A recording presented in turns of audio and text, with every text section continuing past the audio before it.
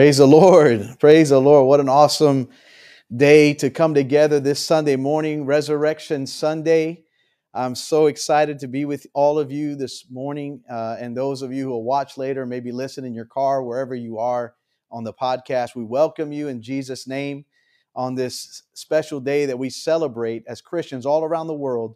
We celebrate the resurrection of Jesus Christ. We have been uh, thinking about this week and remembering the Friday, Good Friday. We remembered that it was that day he was taken to be crucified, and then he was buried in a tomb.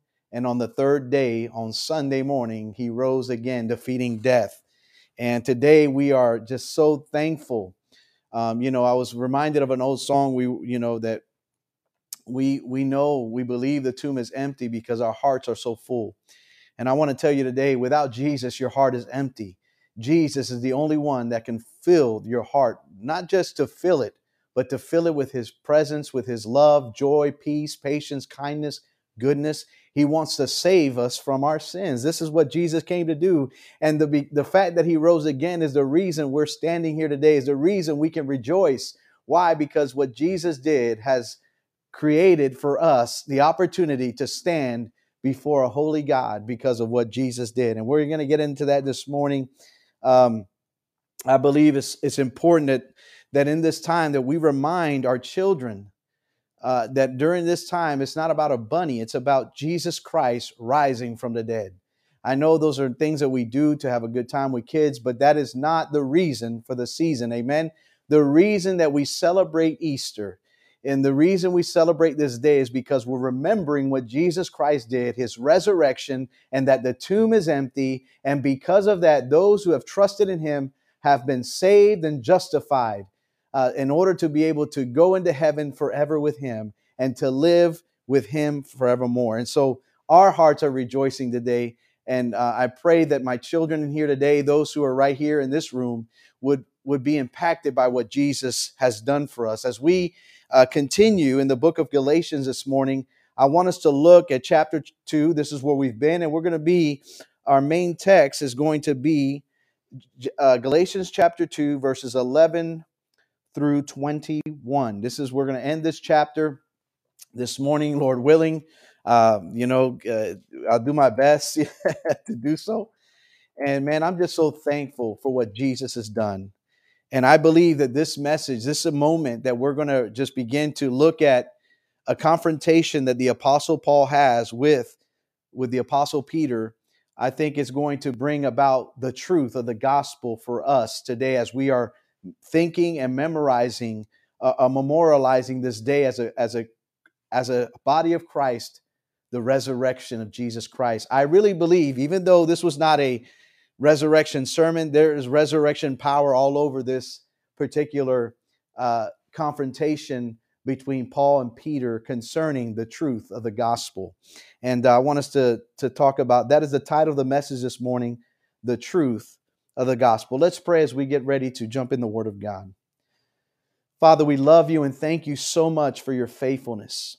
This morning we come rejoicing because of what you did over 2,000 years ago. Lord Jesus, you were hung on a cross for our sins, and not just for our sins, but for the sins of the world.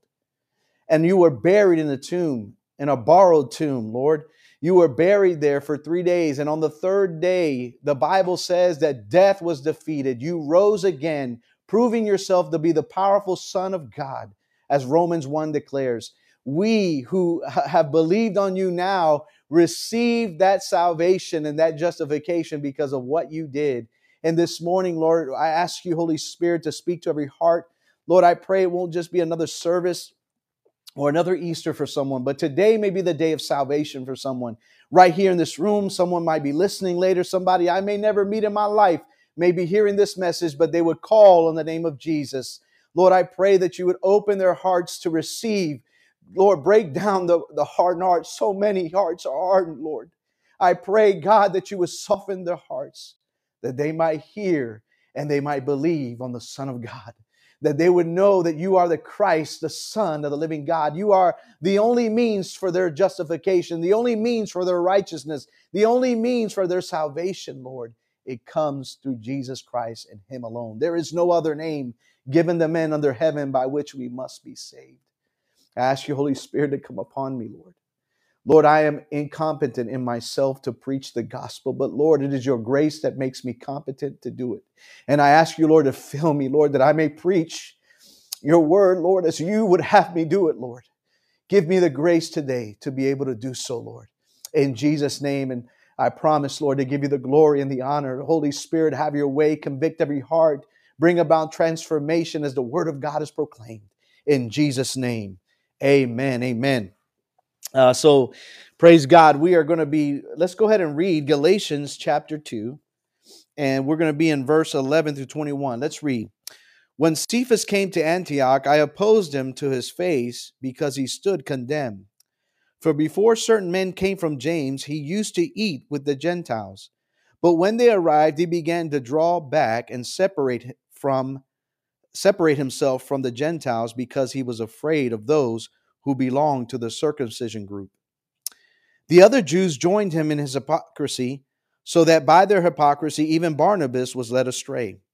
When I saw that they were not acting in line with the truth of the gospel, I said to Cephas in front of them all, "You are a Jew, yet you live like a Gentile and not like a Jew. How is it then that you force Gentiles to follow Jewish customs? We who are Jews by birth and not sinful Gentiles know that a person is not justified by the works of the law, but by faith in Jesus Christ. So we, too, have put our faith in Christ Jesus, that we may be justified by faith in Christ and not by the works of the law, because by the works of the law no one will be justified. But if in seeking to be justified in Christ, we Jews find ourselves also among the sinners, doesn't that mean that Christ promotes sin? Absolutely not. If I rebuild what I destroyed, then I really would be a lawbreaker. For through the law I died to the law so that I might live for God. I have been crucified with Christ, and I no longer live, but Christ lives in me. The life I now live in the body, I live by faith in the Son of God who loved me and gave himself for me. I do not set aside the grace of God, for if righteousness could be gained through the law, Christ died for nothing." Wow. What a powerful rebuke here that the Apostle Paul makes to the Apostle Paul Peter in his hypocrisy and to the other Jews that were with him. Peter's hypocrisy is confronted here. We see in this moment, Paul is writing to the Galatian church. Is what he's been talking to them again. He's appealing to them, reminding them. Remember, there were these Judaizers that came and brought confusion and was trying to tell them that unless they're circumcised, they can't be saved. Unless they follow the law, they are not truly saved. This was adding to the grace of God. This was adding to the gospel. And if you remember, Paul tells them that the gospel was not revealed to him by men, but through Jesus Christ himself. Paul was declaring what Jesus told him to declare, and therefore he stood so dogmatically against these men because they were preaching another gospel. And remember, in chapter 1, he said there is no gospel at all. And so Paul now confronts Peter. He deals with him, and he begins to speak to his heart in this moment of hypocrisy. Paul did this to give them an example. When he confronted him, it's an example that showed that Peter and him were equals, that Paul was not subject to Peter, but they were equal in their rank in sense before God. They were apostles of Jesus Christ. And therefore, Peter, though they loved each other and had mutual submission, but the truth of the matter is that they were equal when it came to the apostolic and preaching the gospel and basically the foundations that were to be laid for future generations. Their message is what we proclaim. Hallelujah. Peter, James, John, Mark, Matthew, all of the apostles' message and Paul's message were the same. It wasn't different. Why? Because Jesus gave Paul the message of the gospel. And so this is why we need to understand that. Paul is giving this example, and the Apostle Paul giving this demonstrate that God does not show favoritism. We read this last time we were together, where Paul Right here in verse 6, he says, "As for those who were held in high esteem, whatever they were makes no difference to me. God does not show favoritism. They added nothing to my message." In other words, Paul was saying, I understand that these men are esteemed. And I believe I don't think he disagrees with that. But what he's saying is that though they're esteemed, and yet he is not esteemed as an apostle, he is looked at as, hey, this guy, he's not really, he persecuted Christians. And so he's really not like these apostles, right? This is what men would do. That's not what the apostles would do to Paul. This is what men in their immaturity would do, is put them against each other. And that is what people do today. There are people today in churches who put one leader over another, who put one pastor over another, who say this pastor is more important, or that pastor or this leader is more important.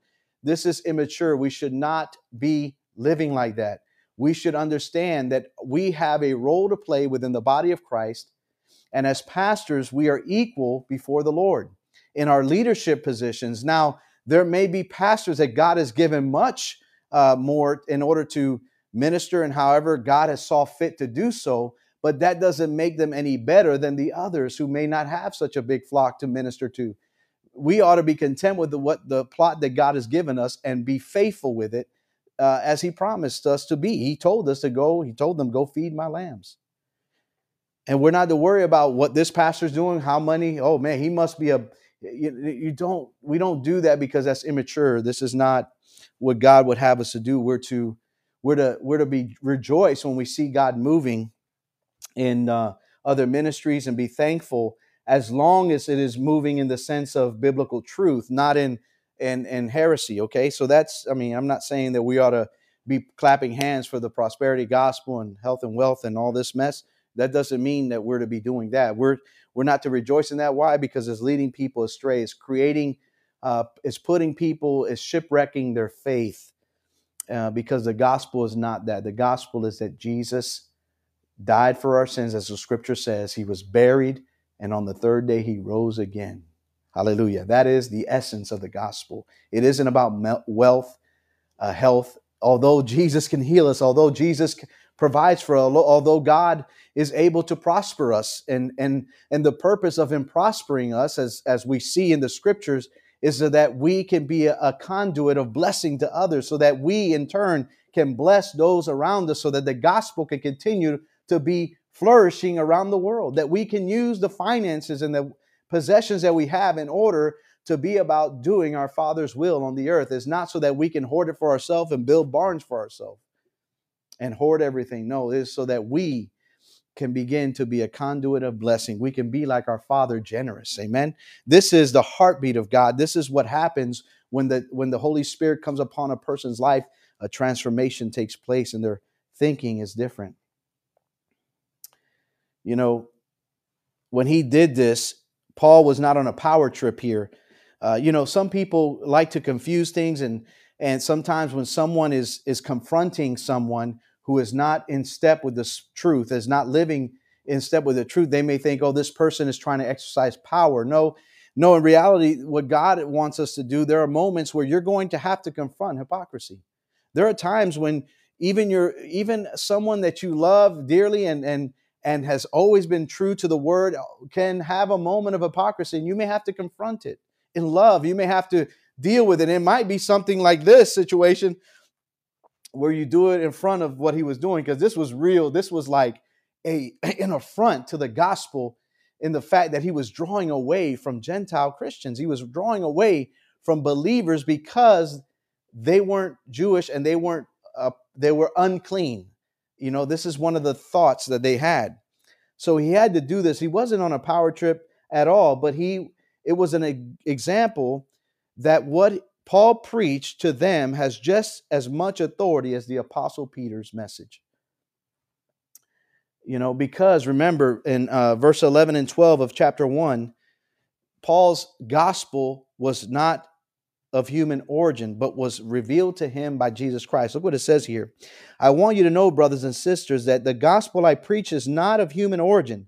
I did not receive it from any man, nor was I taught it. Rather, I received it by revelation from Jesus Christ. Jesus Christ himself revealed the gospel to the Apostle Paul. And the reason he had to confront Peter in this matter was because he was not consistent with the truth of the gospel that Jesus had revealed to all of them.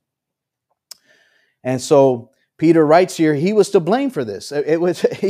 He stood condemned, right? It says here, when Cephas came to Antioch, I opposed him to his face because he stood condemned. What does that mean? He wasn't condemned to hell. No, he was guilty of doing something hypocritical, and he was guilty of it. And Paul's confrontation revealed that he was guilty, and he was to blame for this hypocrisy that the other Jewish Christians in Galatia were doing, in Antioch were doing, in the midst of being around Gentile Christians, or even there may have been non-believers who they were there with and talking with, sharing the word of God with, and breaking bread with them.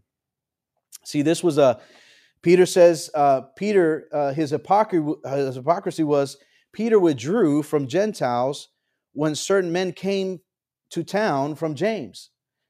He separated himself from the Gentiles, and he would not eat with them any longer. Why would he not eat with them? What was so important? Because I guarantee you, Gentiles' meal wasn't kosher. It was not based on the law of Moses that God had given them a dietary law. They had to eat. They could not eat unclean animals. Remember, this was part of them being set apart as a nation, a people of God. God did that in an outward expression to show that they were different from the rest of the pagan world. But now in Christ, Jesus has taken away what separated us and brought the two and made them one on the cross. Hallelujah. In his body, he made the two one. The hostility, he removed it on the cross. We give God the glory for that, because you and I can have salvation because of Jesus Christ and faith in him alone. It's not based on anything else. And so he began to withdraw. And this was a normal view among the Jews at that time, because they believed that they would be defiled by eating the foods the Gentiles ate, and by spending too much time with them, they would be defiled. Like, they wouldn't even go into a sinner's house, a Gentile's house. This is how strict they were. Can you imagine, as Christians, that a coworker invites us to their home, and because they're not Christians, we wouldn't dare go into their house. We wouldn't have fellowship with them. We wouldn't eat with them. That is hypocritical to the truth of the gospel. He's the God of the nations. Jesus came to save all. Hallelujah. The gospel is inclusive of all, but it's exclusive in the sense that only through him can you be saved. Only through him is salvation. Only through him is justification. Only through Jesus Christ is righteousness. We can't get it any other way. There is no name given to men under heaven by which they must be saved. Only at the name of Jesus. Jesus declared it himself, I am the way, the truth, and the life. No one goes to the Father except through me. And this was so important. Peter's actions not only condemned him, but also caused others like Barnabas to be led astray by his hypocrisy. His hypocritical actions caused other Christians to be led astray. Think about your life. What are you doing that could lead other Christians astray the way you live? What are you doing? How are you demonstrating the truth of the gospel in your life, or are you not demonstrating the truth of the gospel? This is serious, and this is why Paul confronts it. And we might think, we read a letter like this, what does it have to do with us in 2022? It has to do a lot, because as believers, if we live a hypocritical life, a double life, we are denying the truth of the gospel. The gospel is the power of God unto salvation. The gospel is where Jesus comes into a heart and transform a man from the inside out. Their hearts have been transformed. And can I tell you, we're not going to be perfect in that, because we're still in this body of death. But we still have to remember that our actions can lead people astray, or they can draw them near to Jesus. The issue is, what are we going to do with that? And you know what is awesome about our Lord? That if we confess our sin, he is faithful and just and will forgive us and cleanse us of all unrighteousness. Why? Because Jesus paid it all, and all to him I owe. Sin had left a crimson stain, but he washed it white as snow. Amen. Jesus is the one that washes away our sin. He is the one that we owe our devotion to, not this world. The things of this world are passing away, guys, but the man who does the will of God will live forever. You know, the problem here is Paul, as he's confronting Jesus, all of us were like, but Peter, if he received the same gospel, why did he draw back? Well, because of fear. He drew back. His fear of what the circumcision group would think of him drove him to draw back from the Gentiles. It was his fear of man. When you fear men and you draw back from the truth of the gospel, you are not in the right. You stand condemned. You stand guilty before God. Why? Because we are not to be those who draw back, but we're to be those who believe and are saved. We're to be those who continue to walk with Him. Oh man, I know this life is hard. I know the desires that your flesh may have to go contrary to the will of God, but the Bible tells us that in Christ we have the victory. If we put our hope in Him, if we put our trust in Him, we will have victory over our flesh, the devil, and the world. We will have the victory. But we got to submit to God. We cannot do this in our own power. That is why God has given us the Holy Spirit. There are Christians today who don't even acknowledge the Holy Spirit's role in their life, who have not been baptized with the Holy Spirit in power. They're not living the Acts 1:8 life. They're not being experienced the joy of having fellowship with God's Spirit and that communion. Why? Because the Holy Spirit's role in your life, the role of the Holy Spirit in your life and my life, you know what it is? To glorify Jesus. It's not to glorify Himself. The Holy Spirit isn't wanting you to preach about Him. He wants you to preach about Jesus. He wants you to declare Jesus. He wants to lift up Jesus. Hallelujah. He wants Jesus to be the highlight. He's the Paracletos. He comes alongside us and He empowers us. Why? Because our flesh is weak, but we need His strength. But the problem is, are we holding fast to Him? Are we saying, Lord, strengthen me today?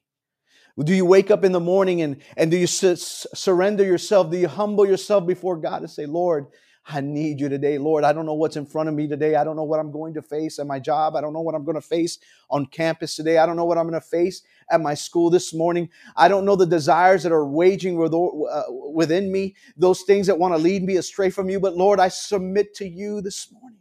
I humble myself and ask you, Holy Spirit, come upon me. Strengthen me today, Lord.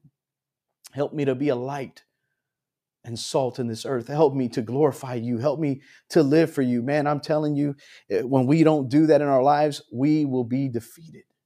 We will not be walking as conquerors that Jesus has called us to be. And He actually empowered us to be. Oh man, I pray God is ministering to you this morning. You see, Peter knew the message because years before this moment, God had done something in Peter that transformed his life. Jesus had revealed to Peter something. And I want to just remind you of this encounter. This was in Acts chapter 10. Peter was in his home in Joppa, and he was in his time of prayer, and he went into a trance. He saw a vision. And in this vision, in Acts chapter 10, from heaven, a cloth with all kinds of unclean animals to the Jewish people, you know, like pig and things with hooves. They saw these animals, and the Lord said, "Eat, take and eat, kill and take and eat." And Peter said, "Lord, never has anything unclean touched my lips." And God said to him, "Don't call what I call clean unclean."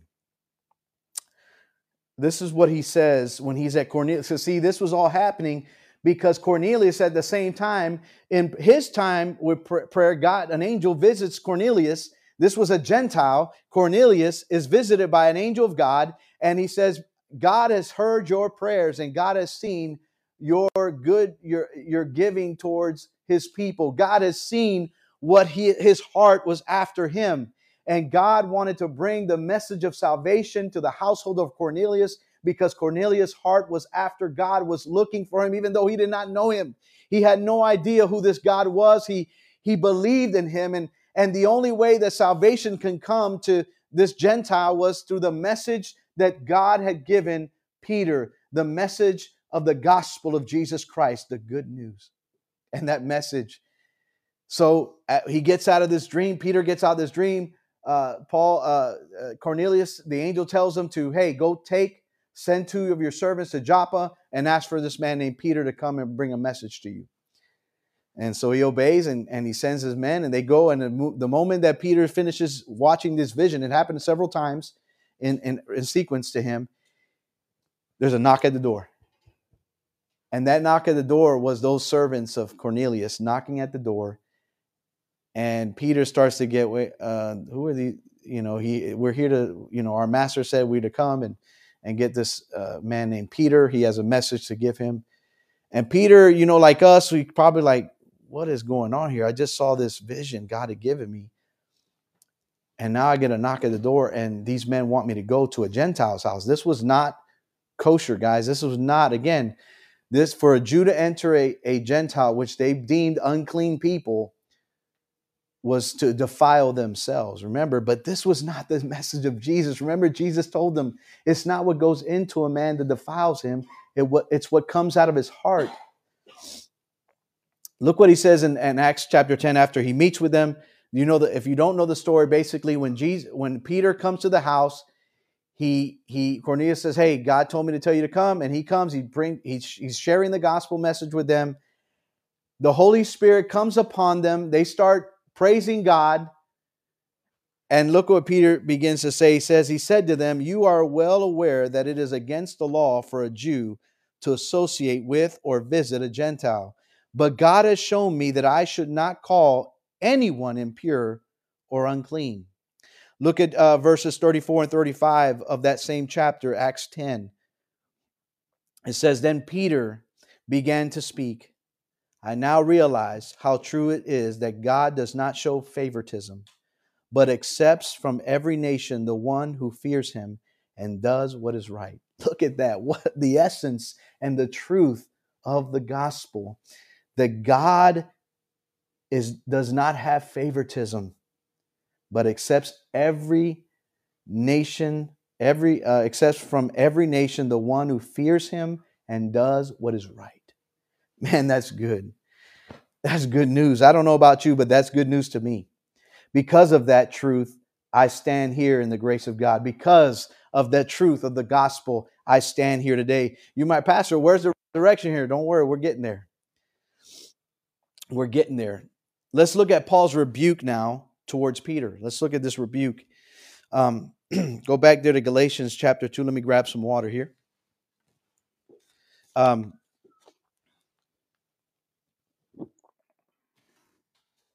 Let's go back here and Galatians chapter 2, and let's look at his rebuke now. He says in verse 14, when I saw that they were not acting in line with the truth of the gospel, I said to Cephas in front of them all, you are a Jew, yet you live like a Gentile, not like a Jew. How is it then that you force Gentiles to follow Jewish customs? We who are Jews by birth and not sinful Gentiles know that a man is not justified by the works of the law, but by faith in Jesus Christ. So we too have put our faith in Christ Jesus, that we may be justified by faith in Christ and not by the works of the law, because by the works of the law no one will be justified. Man, he is like literally confronting and rebuking. Rebuking is where you are changing, you are coming and correcting someone for something that is wrong. And not only just correcting them like, hey, you're wrong, but then giving them the truth and how to fix it.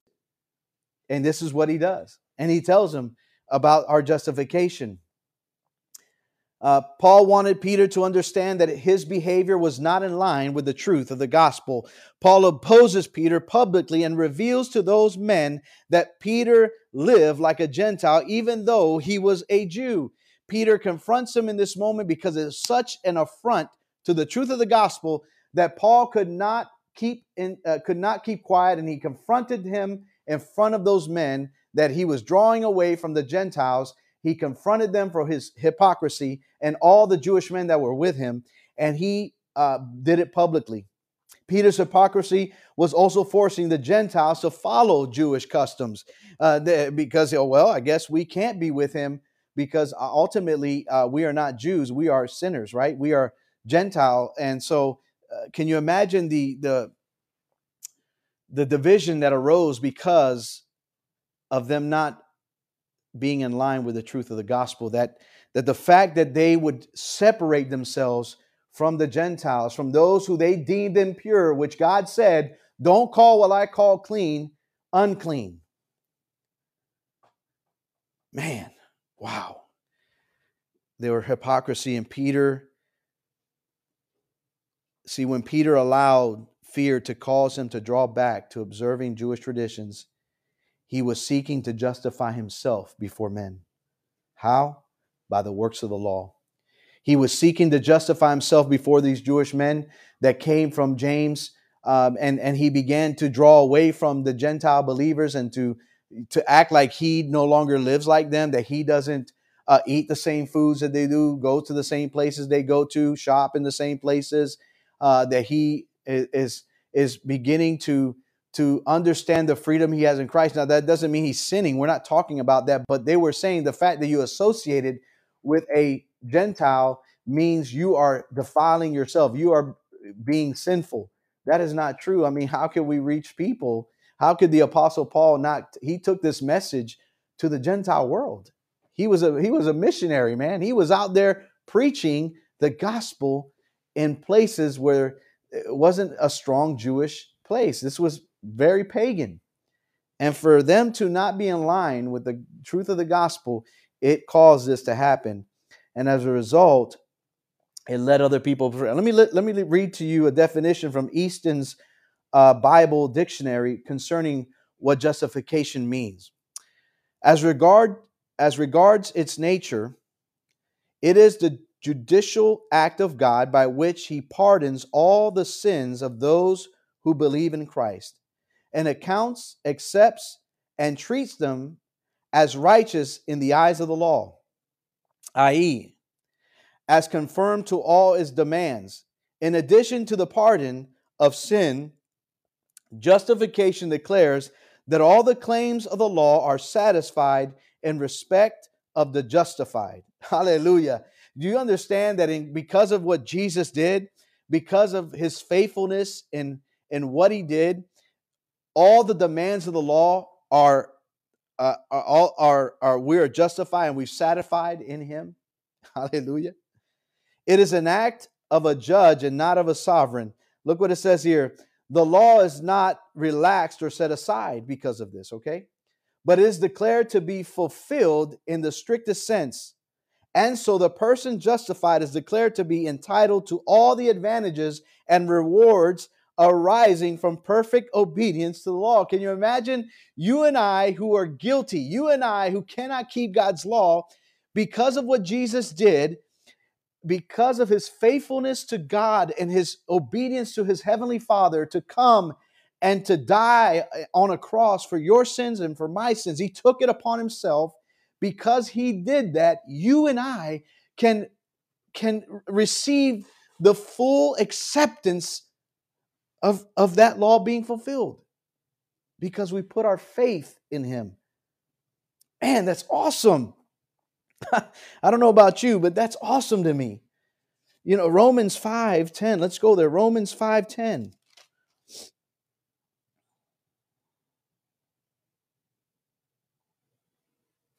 Actually, let's look at Romans. Let's look at Romans 4:25 first. We're going to end here in just a minute. Look at this awesome resurrection. Listen to this. The resurrection brings justification in our life. Look at this. Romans 4:25. He was delivered over to death for our sins and was raised to life for our justification. If you want to be justified before God, it's nothing you can do to earn it. It's what Jesus did. Jesus was faithful. Because when you look at your life, you know you haven't been faithful. I know I haven't been faithful. And that's why I need him. That's why I put my faith in what he has done. The object of our faith as Christians is not in ourselves or some law, some rules that we follow. It is in Christ and in him alone. We put our trust in what he had done, the finished work he did on Calvary and the resurrection. We put our hope in that his blood satisfied heaven's demand. His blood satisfied heaven's demand, and therefore he rose again, proving himself to be the powerful Son of God. And because of that, you and I today, if you would humble yourself, you call on his name, the Bible says anyone who calls upon the name of the Lord will be saved. Not saved because of what they're doing, not saved because of what they're going to do, saved because of what Jesus did, the faithfulness that Jesus was living and lived for us. We can have eternal life. Hallelujah. Romans 5, 1 and 2. Look at this. Therefore, since we have been justified through faith, we have peace with God through our Lord Jesus Christ, through whom we have gained access by faith into this grace in which we now stand, and we boast in the hope of the glory of God. Our boasting is not in ourselves. There's nothing that we can boast. We're saved by grace through faith, not of ourselves. This is a gift of God. Hallelujah. Faith is the vehicle by which we receive God's grace, by which we receive justification, by which we receive righteousness. It is faith in what? Not faith in just to have faith, but faith has an object. And that object is the faithful Son of God. It is Jesus Christ and him alone. This is why we proclaim, this is why we celebrate on Easter the resurrection. Because of that resurrection, your heart could be full this morning. Because of that resurrection, you can be justified just as if you've never sinned. Glory to God, because of what Jesus had done. We can trust in him. And lastly, Romans 5:9, look at what it says. We're going to read here in verse 9 and 10. Since we have now been justified by his blood, how much more shall we be saved from God's wrath through him? For if while we were God's enemies, we were reconciled to him through the death of his Son, how much more, having been reconciled, shall we be saved through his life? Isn't that awesome? Isn't that good news? I hope it's been good news to you today. Man, the resurrection really it's awesome. Why? Because of what Jesus did. I pray that the Holy Spirit has spoken to you today through the Word of God. Oh man, if you just surrender your heart to him, God wants to save you. God wants to wash you clean.